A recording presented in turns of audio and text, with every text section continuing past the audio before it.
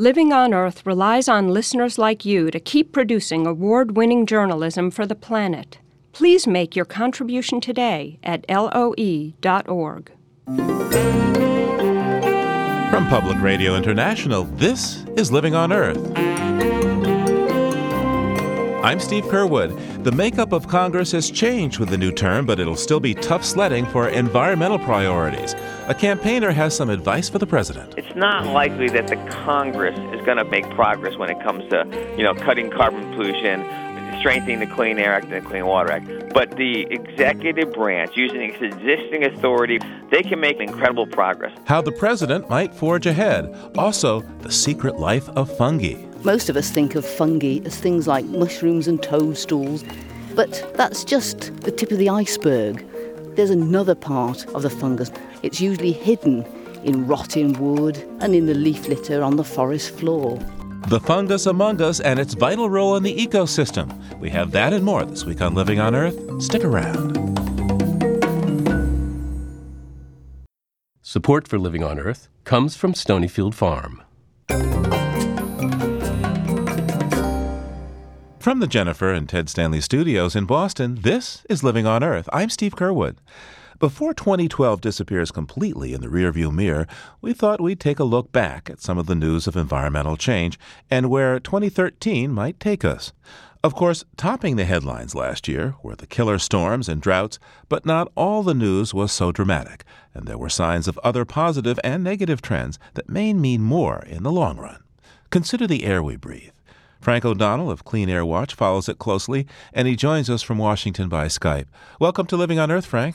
Hi, Steve. Great to start off the new year being with you. Glad that you're here, Frank. And tell us, what happened in 2012 in the world of clean air? Well, in the world of clean air, we had some very significant accomplishments and one very, unfortunate setback. On the positive side, during 2012, we saw the adoption of landmark standards to reduce mercury and toxic air pollutants from coal-fired power plants. This is something that has been literally more than 2 decades in the works. These are terrific standards that will mean fewer emissions, fewer deaths, much less disease. You will see probably some of the old dinosaurs go out of business, and others will be cleaned up to state-of-art technology, and it's a great news story from a standpoint of clean air. A couple of other things that were very important in 2012. Just recently, the U.S. EPA set new air quality standards for fine particle soot in the air.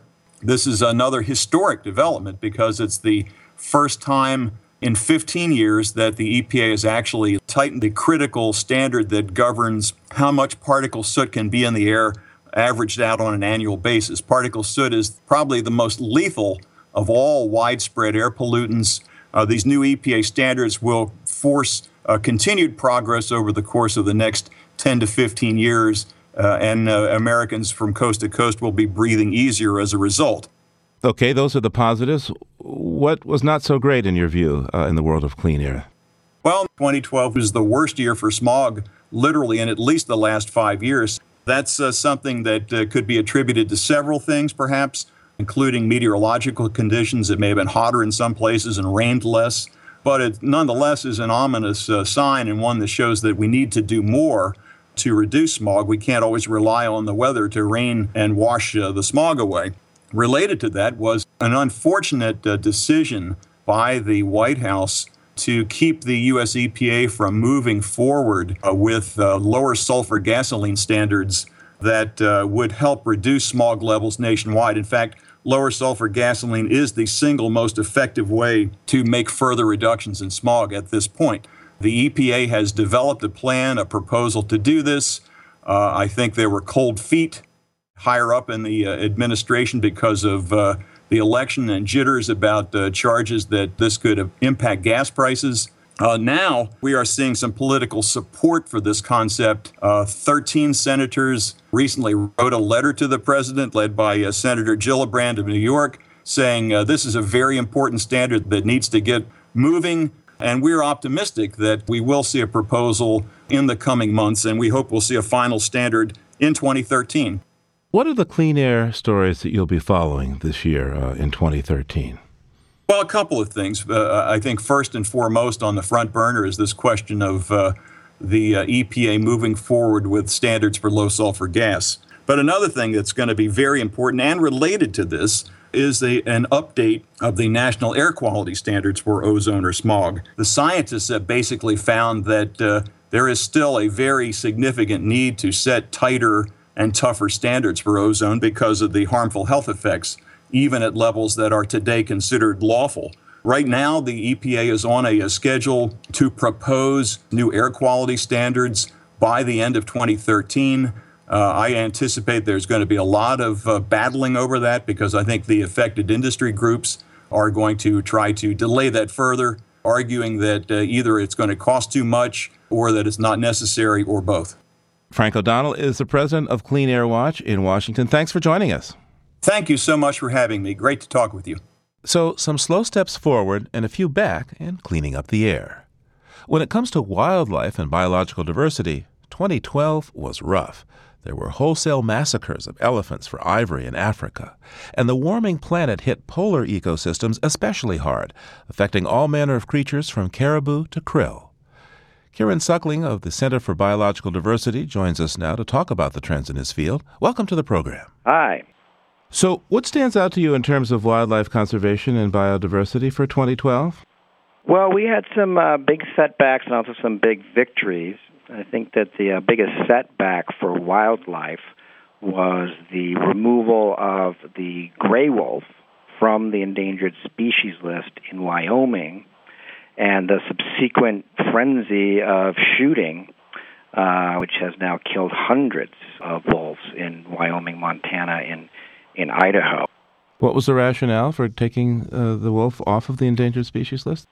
You know, the argument was that these wolves were eating cattle, and so the ranchers were very upset with this, and they wanted the wolves off the list. They wanted to be able to kill the wolves so that they wouldn't eat cattle.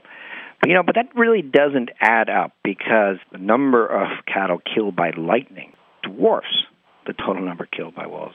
More cattle are killed by dogs and logging trucks than by wolves. So it's more of a symbolic issue. It's more a old culture that viewed the killing and removal of dangerous animals as the founding of civilization. What's the good news coming from last year, from 2012, in terms of wildlife conservation and biodiversity? Well, one of the really most exciting things is that the federal government finally restarted its program to give new protections to endangered species by putting them onto the endangered species list.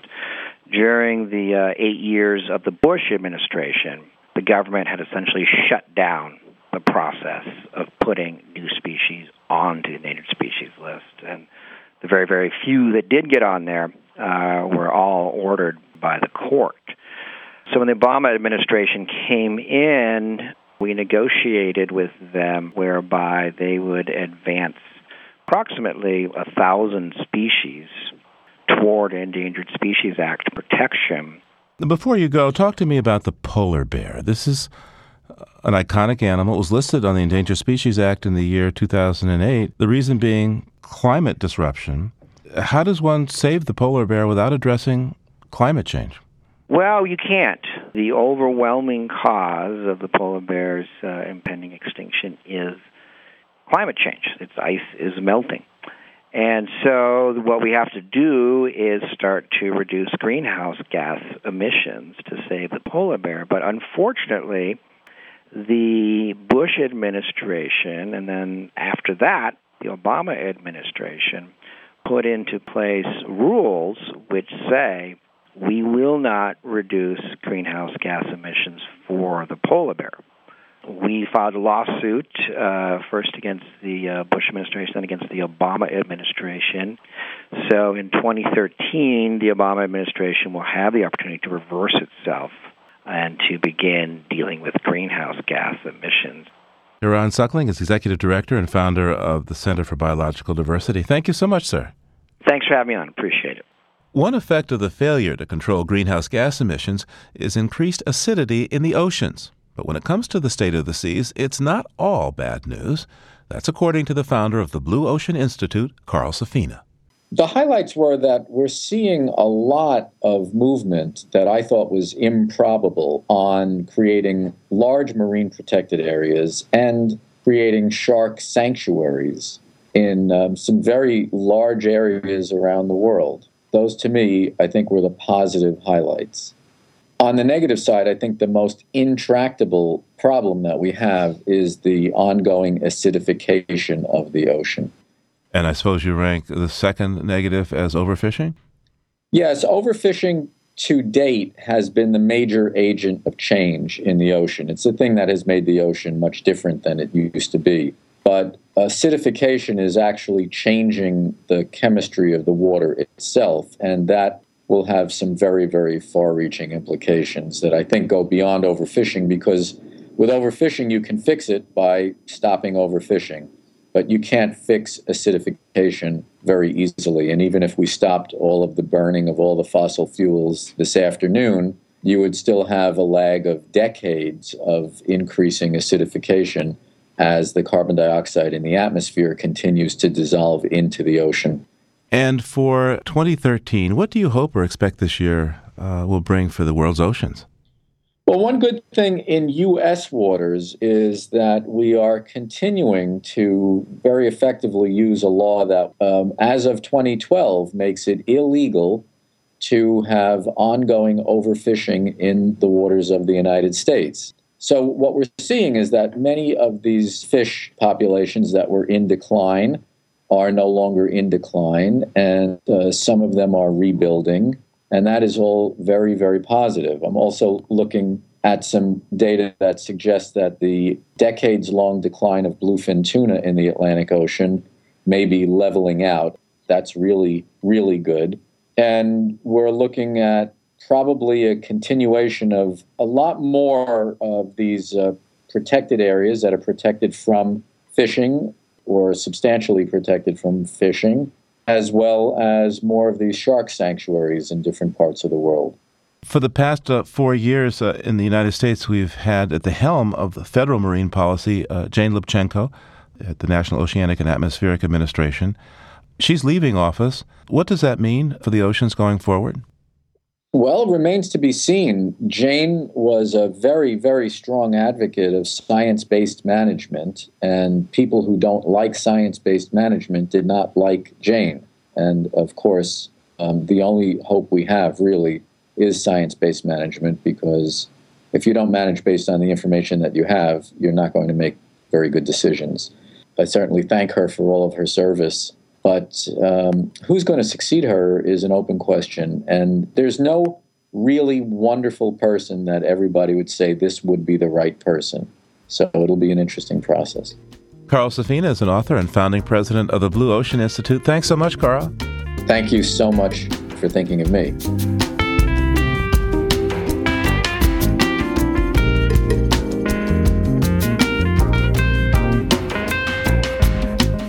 President Obama is about to start his second term with a reshaped environmental team. We look ahead. Stay tuned to Living on Earth. It's Living on Earth. I'm Steve Curwood. With a new Congress in place and President Obama about to begin his second term, we take a look now at the prospects for environmental policy through the eyes of the League of Conservation Voters. The LCV scores legislators on the basis of their votes and then vigorously campaigns for those it considers to be conservation-friendly and against those it thinks are not, regardless of party. In the 2012 election cycle, it spent more than $14 million and claims a success rate of 83%. LCV's president is Gene Karpinski. 2012 was an incredibly important election year. In fact, it was our most successful election cycle in the history of the more than 40 years of the League of Conservation Voters. And that's because we, number one, helped elect President Obama, who hasn't done everything we wanted, but has clearly been a champion on a lot of issues, including making some progress on climate change. We helped defeat Flat Earth 5 of the worst climate deniers in the House of Representatives. We went after 5 of them, we beat 4 of them. And third, we put most of our energy into electing a whole new swath of new champions in the United States Senate. We invested heavily in 8 Senate races across the country, and we won 7 of those races. So people like Martin Heinrich from New Mexico had a 95% lifetime score as a member of the House. Tammy Baldwin, coming to the Senate from Wisconsin, had a 96% lifetime LCV score coming into the Senate from the House. Chris Murphy had a 98% lifetime score coming into the Senate in Connecticut from the House. So we have a lot of new people who have a track record, who have been leaders in the House of Representatives, and are now coming to the Senate. So those are some examples. What about the House? You know, the House is still a place that's run by an incredibly anti-environmental leader in a sense of John Boehner. Frankly, the House that just concluded its work was, from our estimation, based on our scorecard, the most anti-environmental House in history. So it will get a little bit better, but it's still controlled by people who don't believe climate change is real and who want to roll back our critical clean air and clean water laws. Gene Karpinski, a lot of environmental activists backed President Obama for re-election, but now it seems that a lot of the strongest environmental advocates within his administration are leaving. I'm thinking of Energy Secretary Stephen Chu and of EPA Administrator Lisa Jackson. Why is that? Well, you know, Lisa Jackson, she's the only one that's publicly announced that she's leaving. And let's be clear, Lisa Jackson has been an incredibly effective champion for protecting public health, protecting our air, and protecting our water. I think it probably was challenging for her because far too many times the most anti-environmental House representatives in history would call her up for like ridiculous hearings before the so-called House Science Committee and the House Energy and Commerce Committee, really questioning the validity of what the EPA does. What about her relations with her boss, though? President Obama pulled her back on the ozone rules that she wanted to move forward.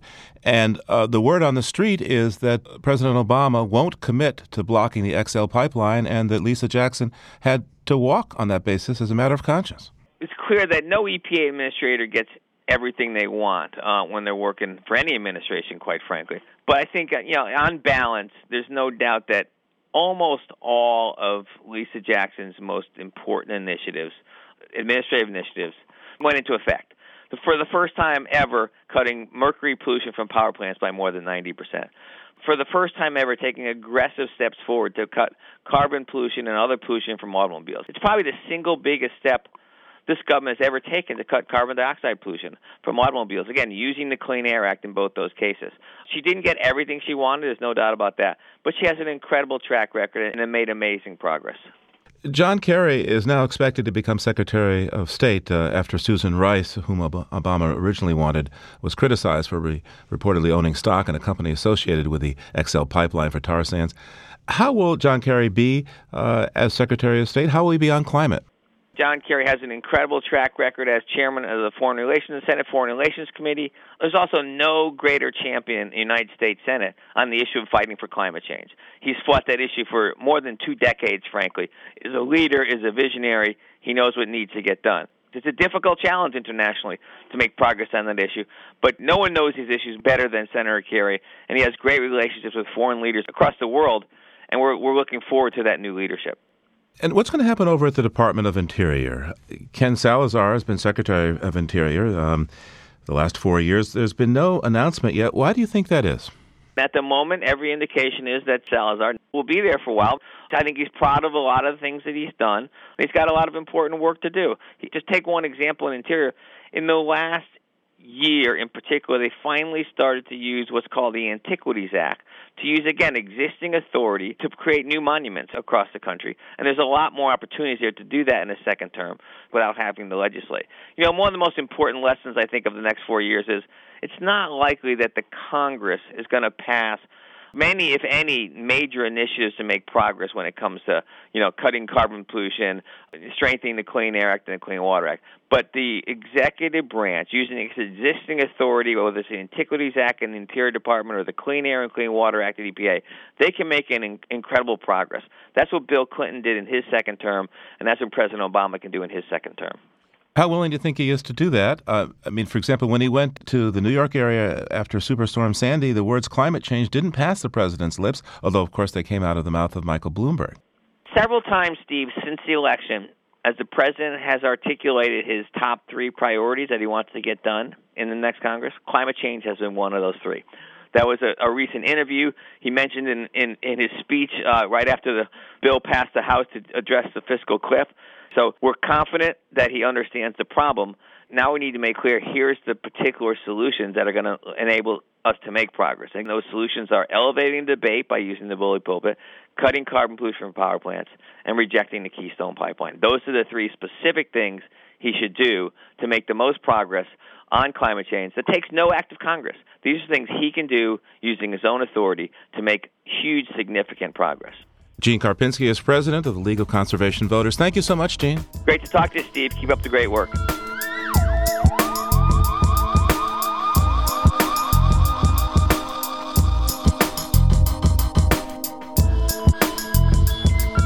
Hamlet, that deep thinker, told his friend Horatio that there were more things in heaven and earth than were dreamed of in his philosophy. Well, Ari Daniel Shapiro has been bringing us regular insights into the myriad diverse species to be found in the living world, and today he brings us a kingdom and a riddle. I'm pretty sure you haven't heard this one before. What is all around us and very hard to see, and both dismantles and shapes our world? Okay, let's have a little look for another log. Lynn Boddy, an ecologist from Cardiff University in Wales, is the one who gave me the idea for the riddle. She's shuffling through the leaves in a little patch of forest in Concord, Massachusetts. Oh, look at this. She spotted a soft birch tree log lying on the forest floor. Boddy kneels down and starts tugging on the log. We've turned over this log. Can you see this? Oh, yeah. A few limp cream-colored threads descend from the rotting log and make their way into the soil. They look like plant roots to me, but I'm wrong. What we're looking at is the main part of a fungus. Most of us think of fungi as things like mushrooms and toadstools, but that's just the tip of the iceberg. That's the fruit body, and the fruit bodies are like the flowers of flowering plants.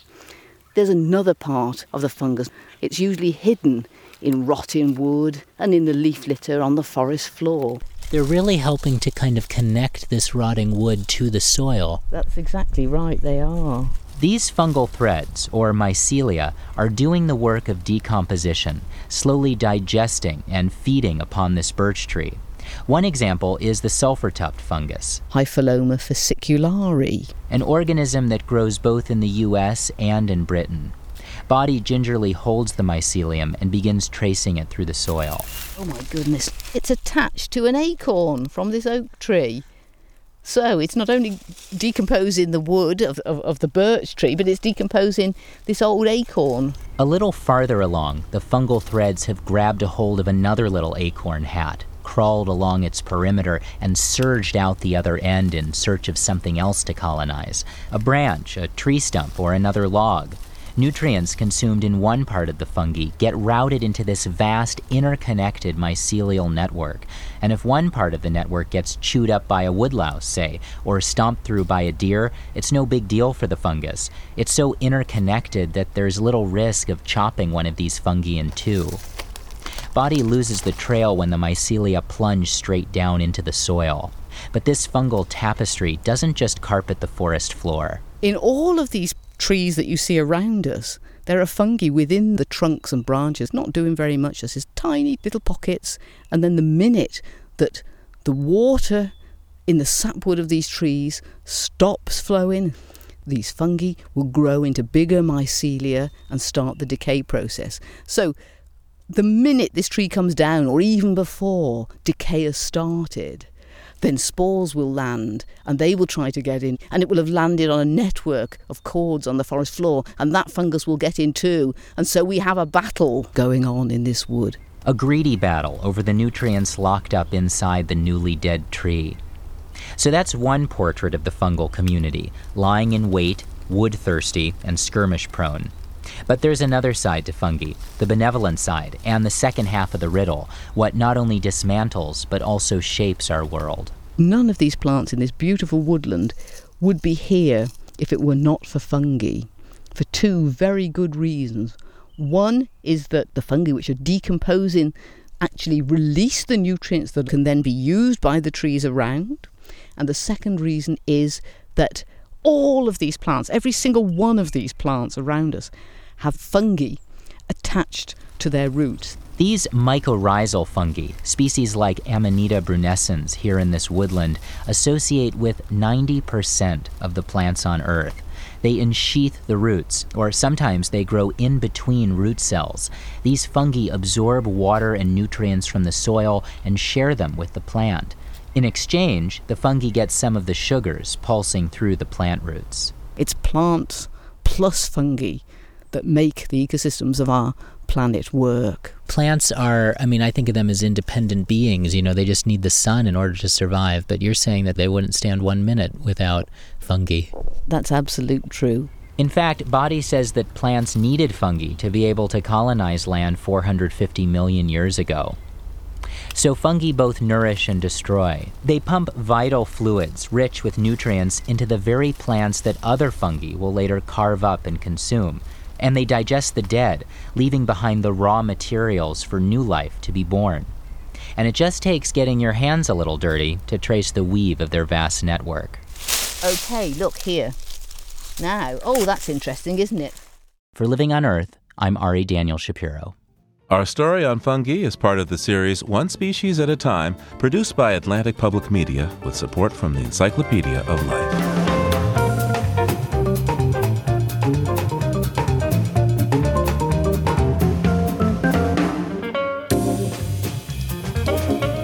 The price of gold has increased dramatically in recent years. Investors see it as a hedge, and the growing middle class in Asia has a seemingly insatiable demand for the shiny yellow metal.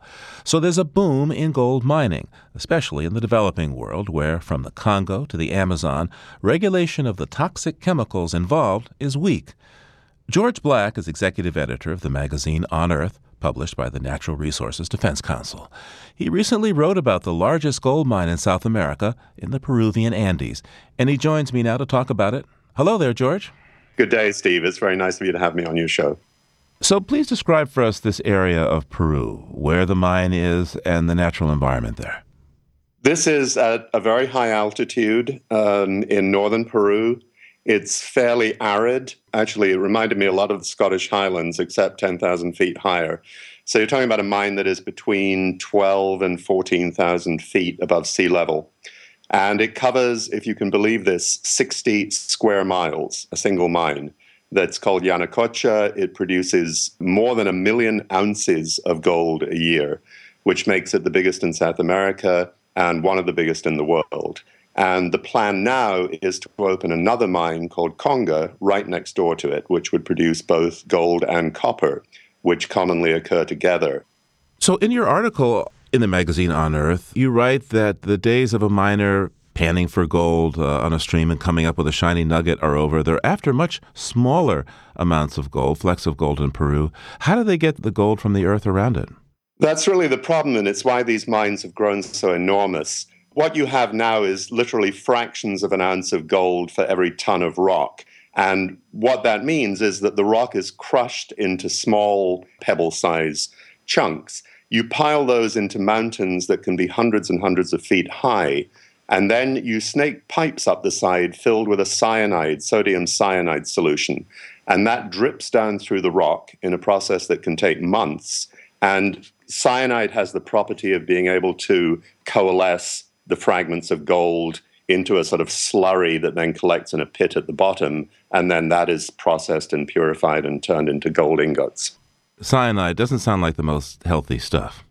Well, cyanide is, of course, notorious because it has so many morbid associations for us. It's what the Nazis used with Zyklon B.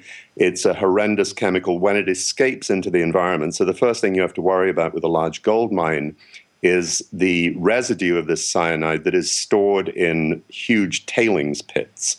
If one of those tailing pits leaks or is flooded, for example, the results can be catastrophic. We saw one which some people will remember about 10 years ago in Romania, where a tailings dam ruptured and hundreds of miles of the Danube were affected and all life in that stretch of the river was wiped out. So yeah, a cyanide spill can be catastrophic.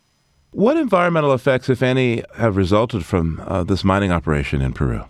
Well, a number of effects. The most serious was in the year 2000 when a truck carrying 300 and odd pounds of mercury, which is a byproduct of gold mining, spilled on the streets of a small peasant village. And people didn't know what mercury was. So they ran into the streets. The kids scooped it up in their bare hands to play with it. Families took it home in jars to put on their shelves and admire and show their neighbors. And hundreds of people got sick.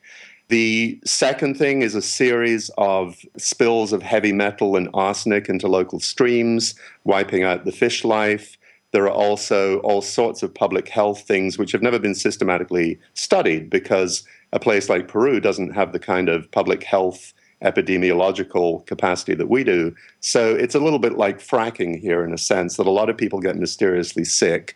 They have skin diseases, they have pink eye, they have respiratory problems. And it hasn't been conclusively proven, of course, that this is due to the mine.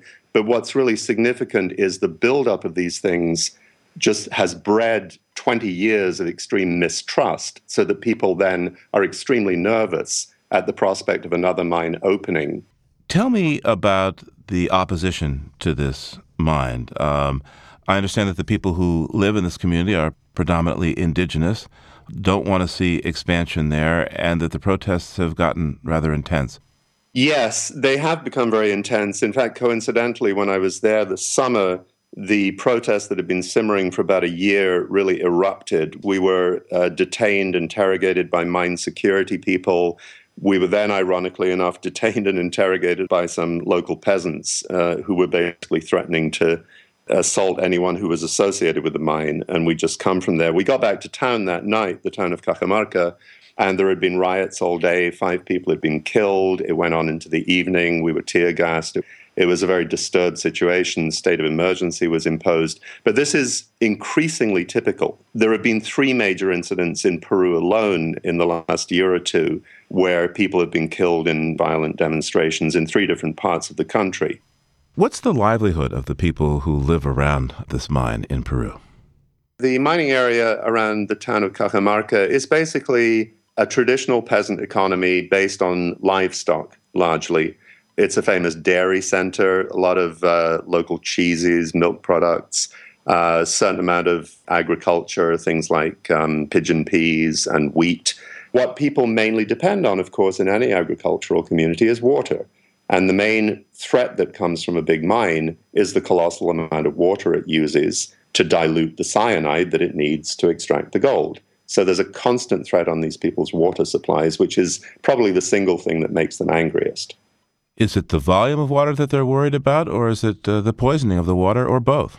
It's both. And it's also, I would say, even more than that, it's the symbolic value of that water. You know, the company's response will be, okay, we're going to drain 4 of your lakes to create toxic tailing pits and dumps for waste rock and to get at the gold in the bottom of the lakes. But don't worry, we'll build these reservoirs. And to a peasant in the Peruvian highlands, a reservoir is not the same as a lake. They'll take you around these lakes and they'll tell you all the sacred legends of their ancestors that are attached to these places. So, you know, one side measures water in terms of cubic feet and gallons and acreage of cement. And for the other side, these places have an absolutely different meaning. And in a sense, that cultural conflict is very deep and maybe irreconcilable. George Black is executive editor of the magazine On Earth. Thank you so much, George.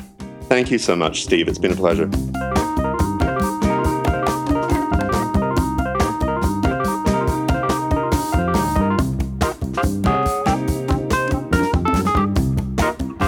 Coming up, the lessons traditional societies have for us in the 21st century.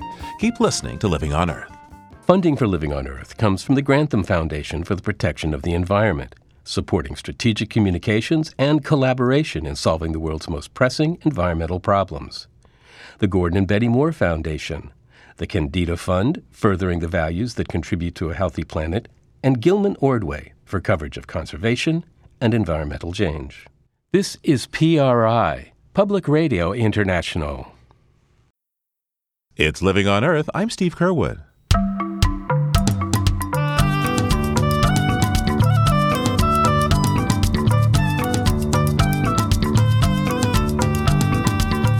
Now, perhaps at this time of year, you're contemplating cutting back on those rich, fatty foods after all the holiday festivities, but that's not for the birds. Here's Mary McCann with today's BirdNote.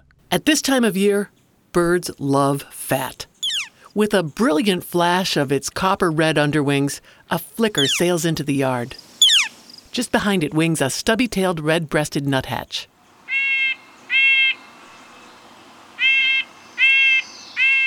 Now, a couple of energetic black-capped chickadees dart in.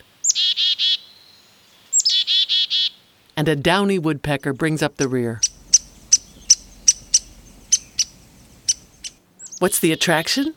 A cake of suet, suspended from a branch in a small wire feeder.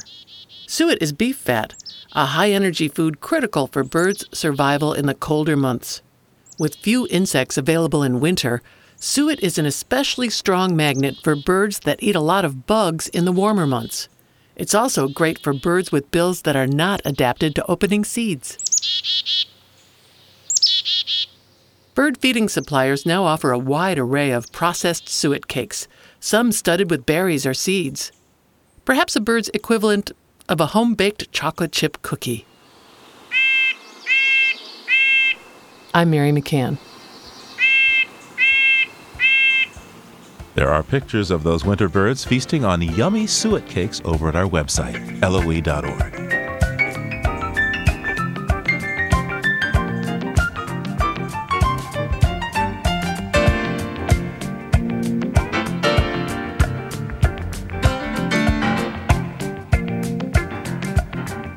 Guns, Germs, and Steel and Collapse are two of the most influential social anthropology books ever written. Now author and UCLA professor Jared Diamond is out with a new volume, The World Until Yesterday. Professor Diamond intended to write a small book of personal memoirs, but says his editors had other plans. So the book evolved into an examination of traditional small societies all around the world throughout history, laced with my anecdotes from New Guinea, and learning what lessons these societies have to teach us about how to conduct our own personal lives. This new book opens at an airport in Port Moresby, the capital city of Papua New Guinea, where Diamond was struck by the rapid modernization of the island's peoples over the decades that he's done fieldwork there. It's taken a couple of 100,000 years for anatomically modern humans in many parts of Eurasia to transform themselves from hunter-gatherers without writing to farmers and industrial people with writing. But in New Guinea, this has happened in parts of New Guinea within a few decades, and some friends of mine in New Guinea grew up making stone tools, and then by the time I met them, they were using steel tools and they had writing. The changes have been telescoped in New Guinea into a short time.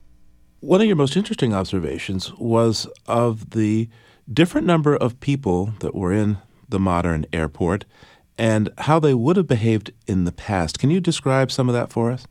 Sure. The New Guinea capital city airport that I was in 2006 was a normal airport, and that when I came in there was nobody else in that airport whom I knew. Everybody was strangers, the baggage attendants, all the other passengers. And for me, of course, that's no big deal. In our modern society, we're always encountering strangers. On my drive down here today, everybody that I was passing was a stranger. But in traditional New Guinea and in any traditional society, people don't move. If you move, there are rules about who is your friends and who are your enemies. Any stranger is assumed to be an enemy. And so that 2006 New Guinea scene, where I was surrounded by strangers, would have been unthinkable in traditional New Guinea. I would have freaked out. I would have expected to be killed instantaneously. I would have run or started attacking other people. Now, you tell an interesting story in Papua New Guinea about this tension among strangers and then how folks defuse the war that would otherwise begin. And what I'm thinking of is this story of this driver for a company who's zipping along. A kid darts out from behind a bus and gets run over and killed. The driver, of course, is now expecting that this little boy's family will try to kill him. How did the situation get resolved, and how does that reflect traditional values, and how might we use those values today? It's a gut-wrenching story that was told to me by a friend of mine who was in New Guinea. There was a traffic accident, so a kid ran out incautiously across the street and got killed. If such a thing happens in the United States, the state intervenes. There may be a criminal case if the driver was incautious. And certainly there may be a civil case where the relatives of the dead child are going to sue the driver for having killed the child. In New Guinea, it's different. In this case, the next day, the father of the dead boy came to visit the employer of the driver. And the employer was afraid that there was going to be violence, but no. The father of the dead boy wanted to settle the matter in the traditional New Guinea way by payment of compensation. In this case, the compensation was large by New Guinea standards. It was several $100s and some food, but trivial by our standards. And after negotiations, on, I think, the 5th day after the accident, the relatives of the dead boy, the father and mother and uncles, sat down together for a meal with the employer of the driver. They made speeches in which they talked about missing the dead boy. My friend made a speech in which he ended up crying because he said, I'm identifying with what you must be going through because I also have young children and nothing can compensate for the death of a young child. The end result after 5 days was that the whole matter was settled. There was emotional clearance. The people went on with their lives. Whereas in the United States, the idea that after 5 days you would sit down with the killer of your child is unthinkable. Instead, there would be a lawsuit. And so this story illustrates that in New Guinea, disputes are settled in a way that aims at emotional clearance and getting on with your life, whereas in a state government, you'll never meet the person again. The last thing you care about is emotional clearance, and you'll spend the rest of your life churned up with feelings left over from the accident. Now, traditional society, in many respects, sounds wonderful, and then there are horrible things like killing babies. You mention in your book that sometimes if a baby's born has a deformity, or in the case of twins, the mother will kill the newborn for the sake of the tribe as a whole. Can you explain that? Yes, it's true that in many traditional societies, babies who are born impaired are killed. What on earth, though, can you do if you are living in a marginal society? It's also the case that in traditional societies, some of them abandon or kill their old people. But again, what on earth can you do if you're a small group that is walking to the next camp and you've got an old person who is not capable of walking? So there are both things that we find horrible in traditional societies and things that we find wonderful about them, often how they bring up their children, often how they treat their old people, how they approach danger, how they remain healthy. When you write about the elderly, you entitle your chapter Treatment of Old People, Cherish, Abandon, or Kill, and I suppose that sums it all up, but perhaps you could expand on that for us. Those are the extremes of choices about what to do with old people, and this is an issue that interests me increasingly, having passed my 75th birthday some months ago. I used to, when I was a child, I thought of 75 as being really old, and now it feels to me as if I'm entering the prime of life. So in traditional societies, depending upon the circumstances, old people may be abandoned if there's no way of taking care of them, for example, if the society is nomadic. Old people may be encouraged to commit suicide.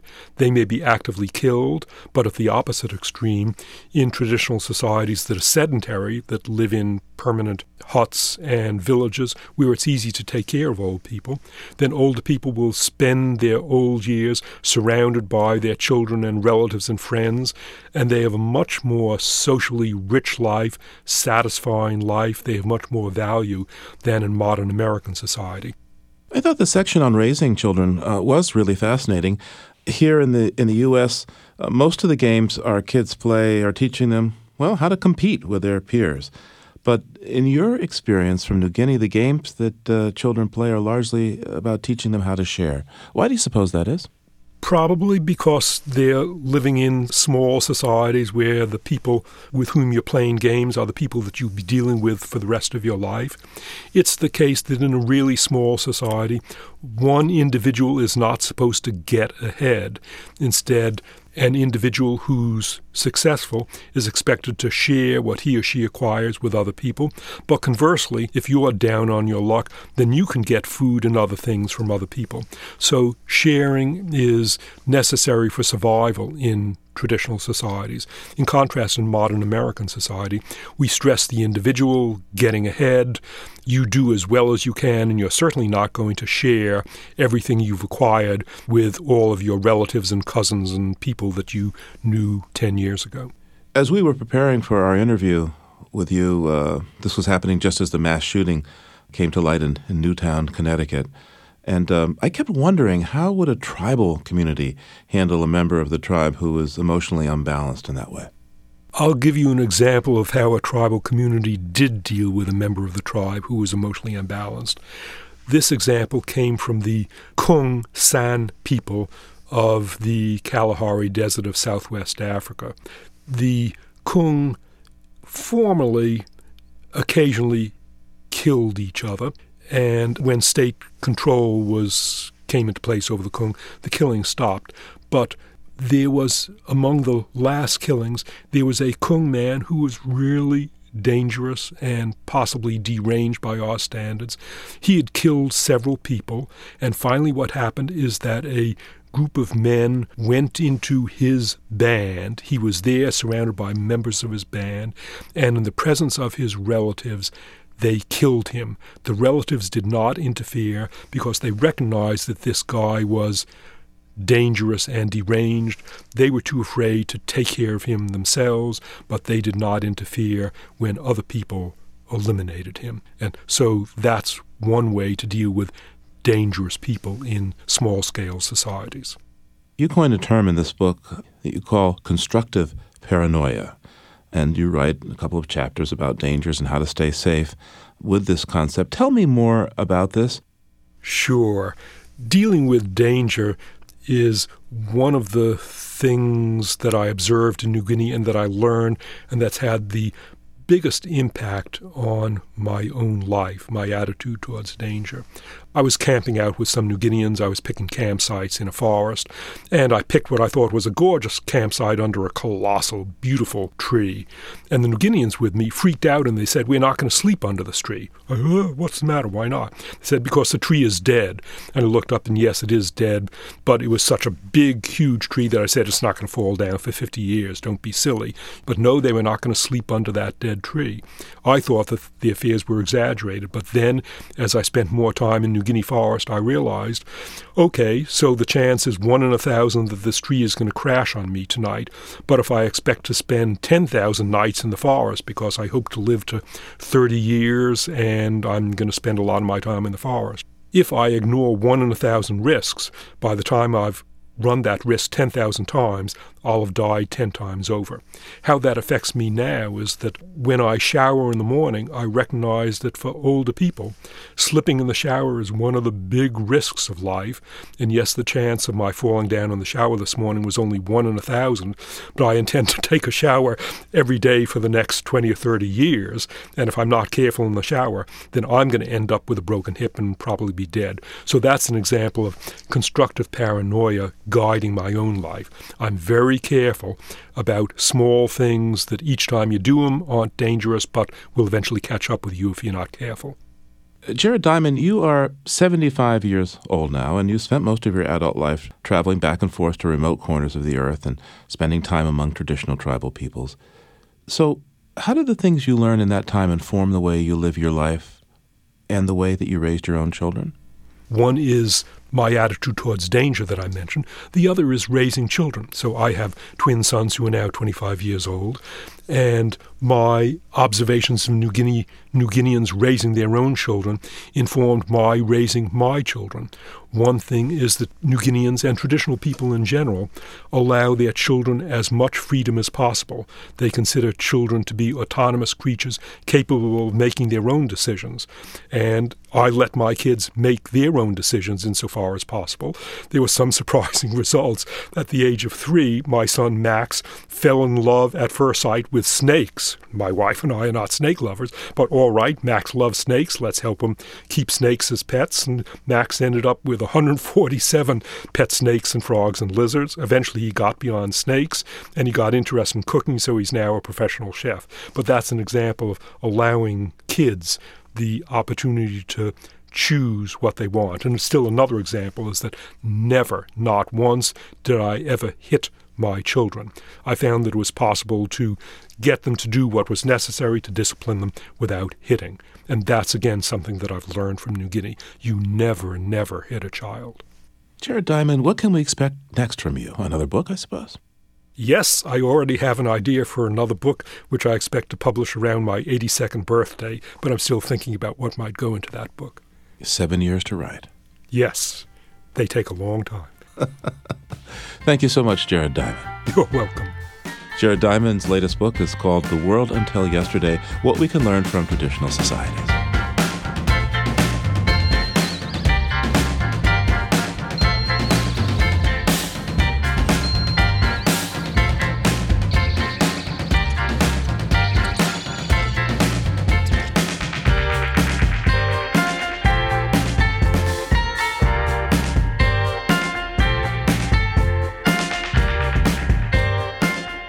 Living on Earth is produced by the World Media Foundation. Bobby Bascom, Emmett Fitzgerald, Helen Palmer, Annie Sneed, James Kerwood, Megan Miner, and Gabriella Romano all helped to make our show. Jeff Turton is our technical director. Allison Lirish-Dean composed our themes. You can find us anytime at LOE.org. And check out our Facebook page. It's PRI's Living on Earth. I'm Steve Kerwood. Thanks for listening.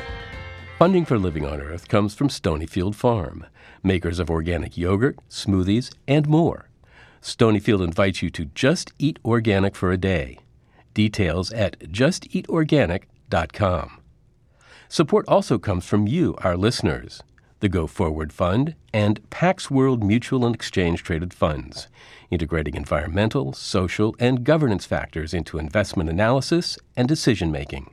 On the web at paxworld.com. Pax World for tomorrow. PRI, Public Radio International.